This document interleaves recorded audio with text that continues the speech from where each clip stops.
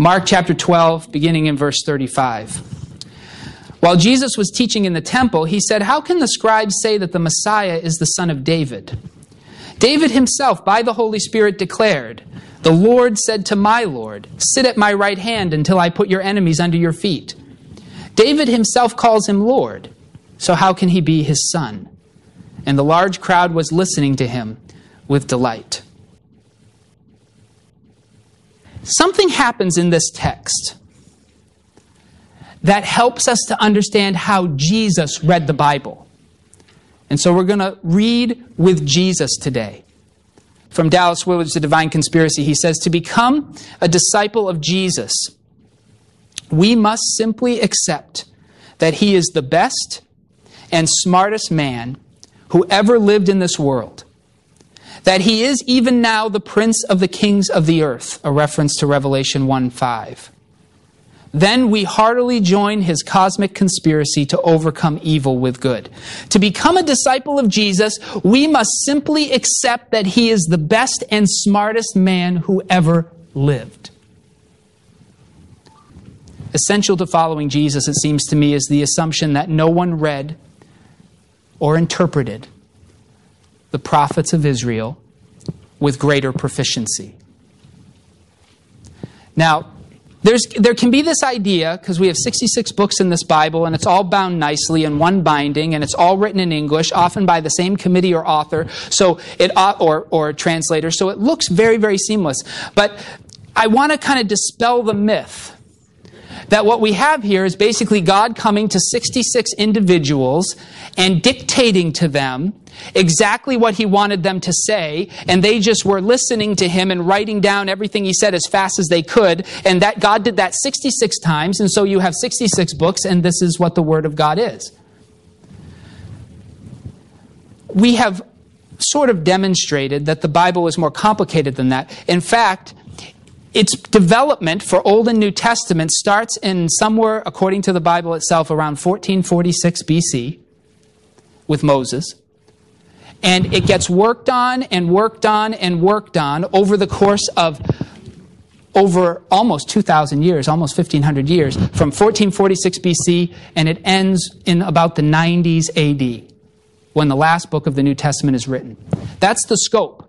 And most of these books are not written by one person, though certainly you do have books that are, like Romans was written by Paul and 1 Timothy is written by Paul and things like that. But books like Deuteronomy, we know Moses wrote it, but it also talks about things that happened after Moses died, so somebody else's hands are in there. We get place names in the book of Genesis that weren't called that during the days of Genesis, so somebody edited the names later so people would know where they were talking about, all kinds of stuff like that. So the Bible is less a collection of inspired authors' works, and more the compendium of an inspired people, the nation of Israel. So how are we to read it? That's the question.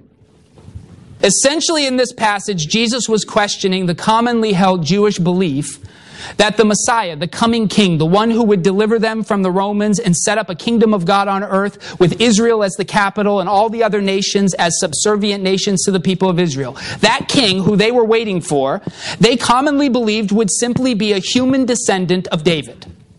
That's what they believed.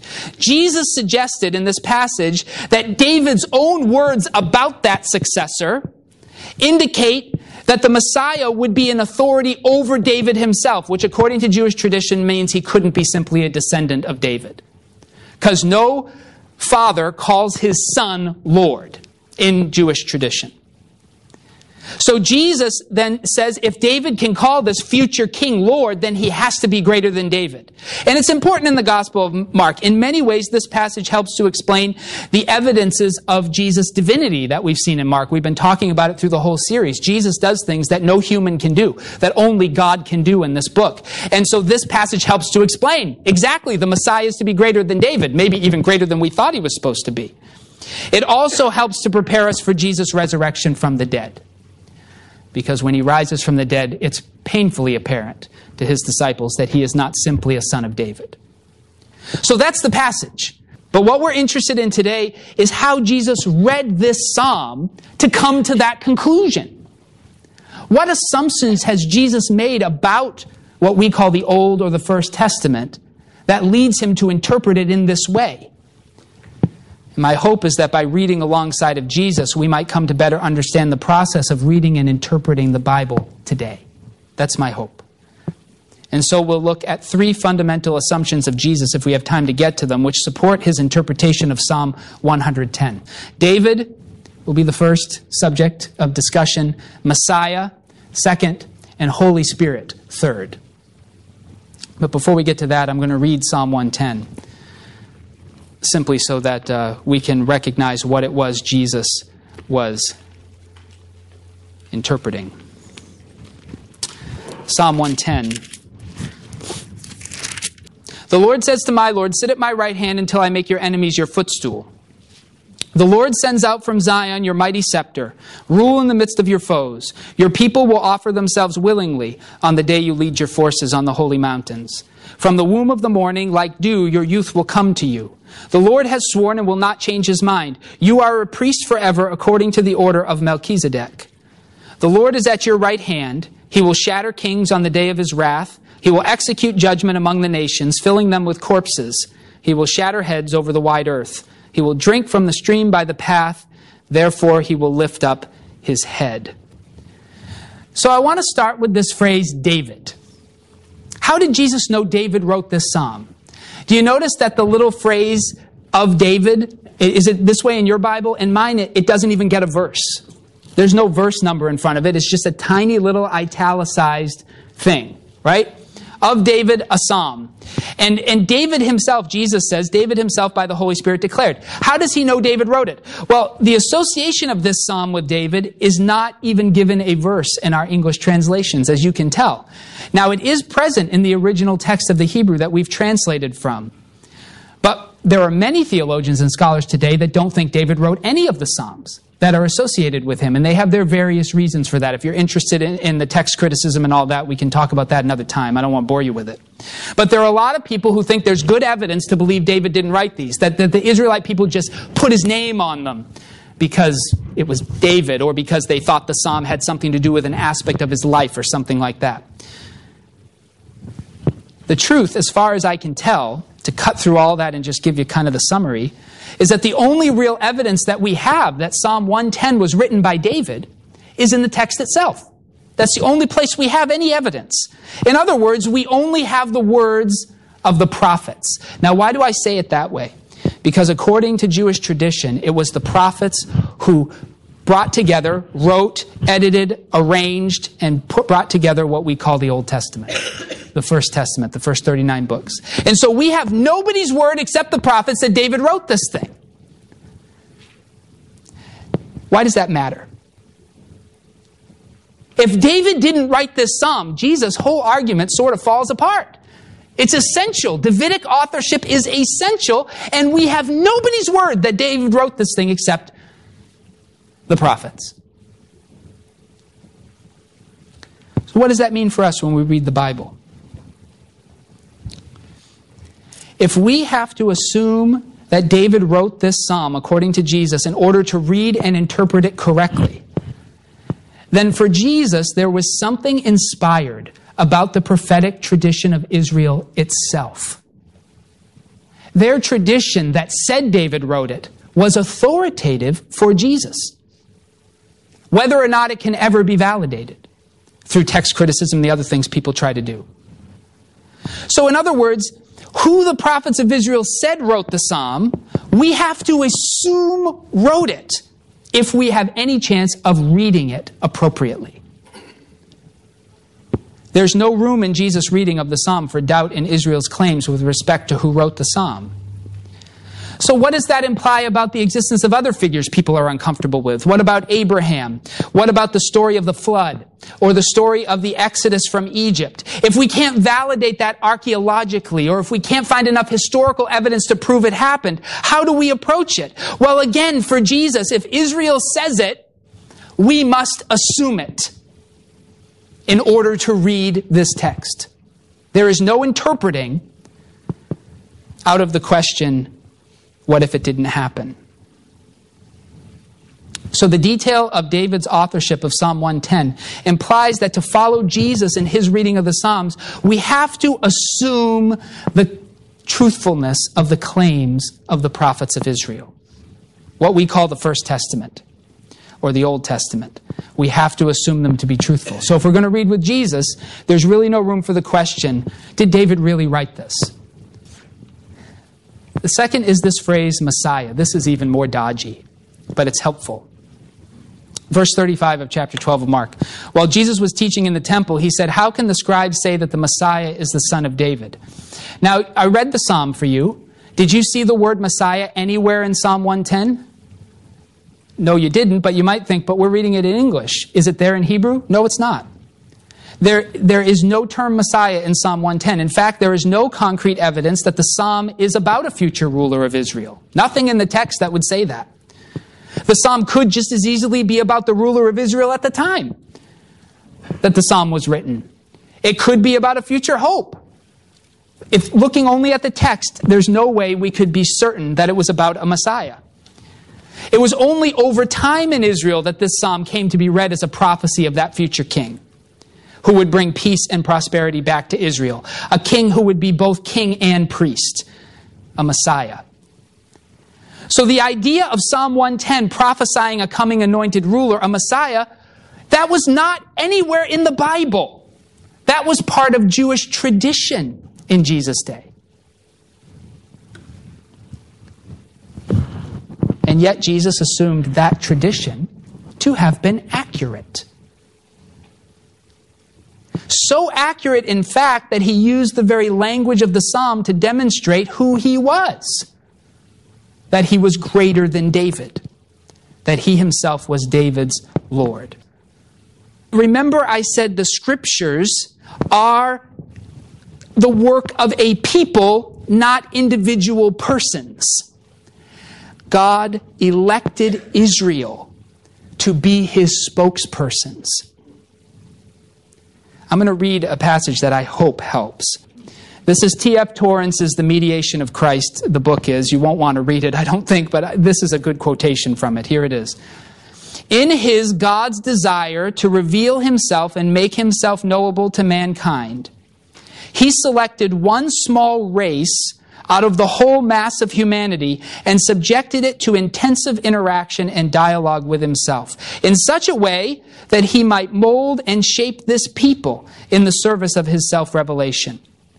Thus, God established a special partnership of covenanted kinship with Israel, so that within the intimate structure of family relations, he might increasingly imprint himself upon the generations of Israel in such a way that it could become the instrument of his great purpose of revelation. A two-way movement was involved, an adaptation of divine revelation to the human mind, and an adaptation of articulate forms of human understanding and language to divine revelation. We only know what we can say. Have you ever been taught a new word that opened your mind to brand new possibilities? Once that happens, your mind expands, right? In some ways, we are shaped by the words we have. So God, if he wants to communicate to us, he has to speak in our language. But what if he doesn't mean what we mean? How do you translate the thoughts of God into human words? How do you do that? If he shows up for Abraham, as we saw that he did, and he says, "Follow me," what does Abraham think? It's a frustrating thing. If you've ever tried to communicate with someone cross-culturally, you've experienced it, right? So God has to figure out how he's going to communicate his word to a bunch of people who don't speak his language and don't share his values. So how is he going to do that? Well, God's design is to choose Abraham and decide, I'm going to stick with this guy and his kids for the long haul, and I'm going to keep talking to them and living with them and making them live with me. And so God shapes these people. And so the Hebrew language develops in response to God. God says something to the people and they have no word for it. So God gives them a word and then he helps to fill it with meaning. And so they begin to speak God's language over time. And that's what we have through the First Testament. Until finally, when Jesus comes, the people of Israel have the language. and they have the culture, and they have the rituals that will help them to understand what they're looking at. And so after 1,500 years, the time is full. Jesus comes. He lives in their midst. He teaches them. And they're the only ones on earth who can understand. Because they're the only ones on earth who have been shaped by a relationship with this God for 1,500 years. And so when Jesus chooses his apostles to interpret his life for all the rest of us, he chooses 12 Jewish men. Jesus assumes the culture of ancient Israel is being inspired to understand him. And so the idea that this is a Messiah psalm is nowhere in the Bible. You and I won't find that anywhere, but the Jewish tradition said it was messianic, and Jesus says, of course it's right. I built that society. I built that culture. I invented that language. They got the right words. This is my people.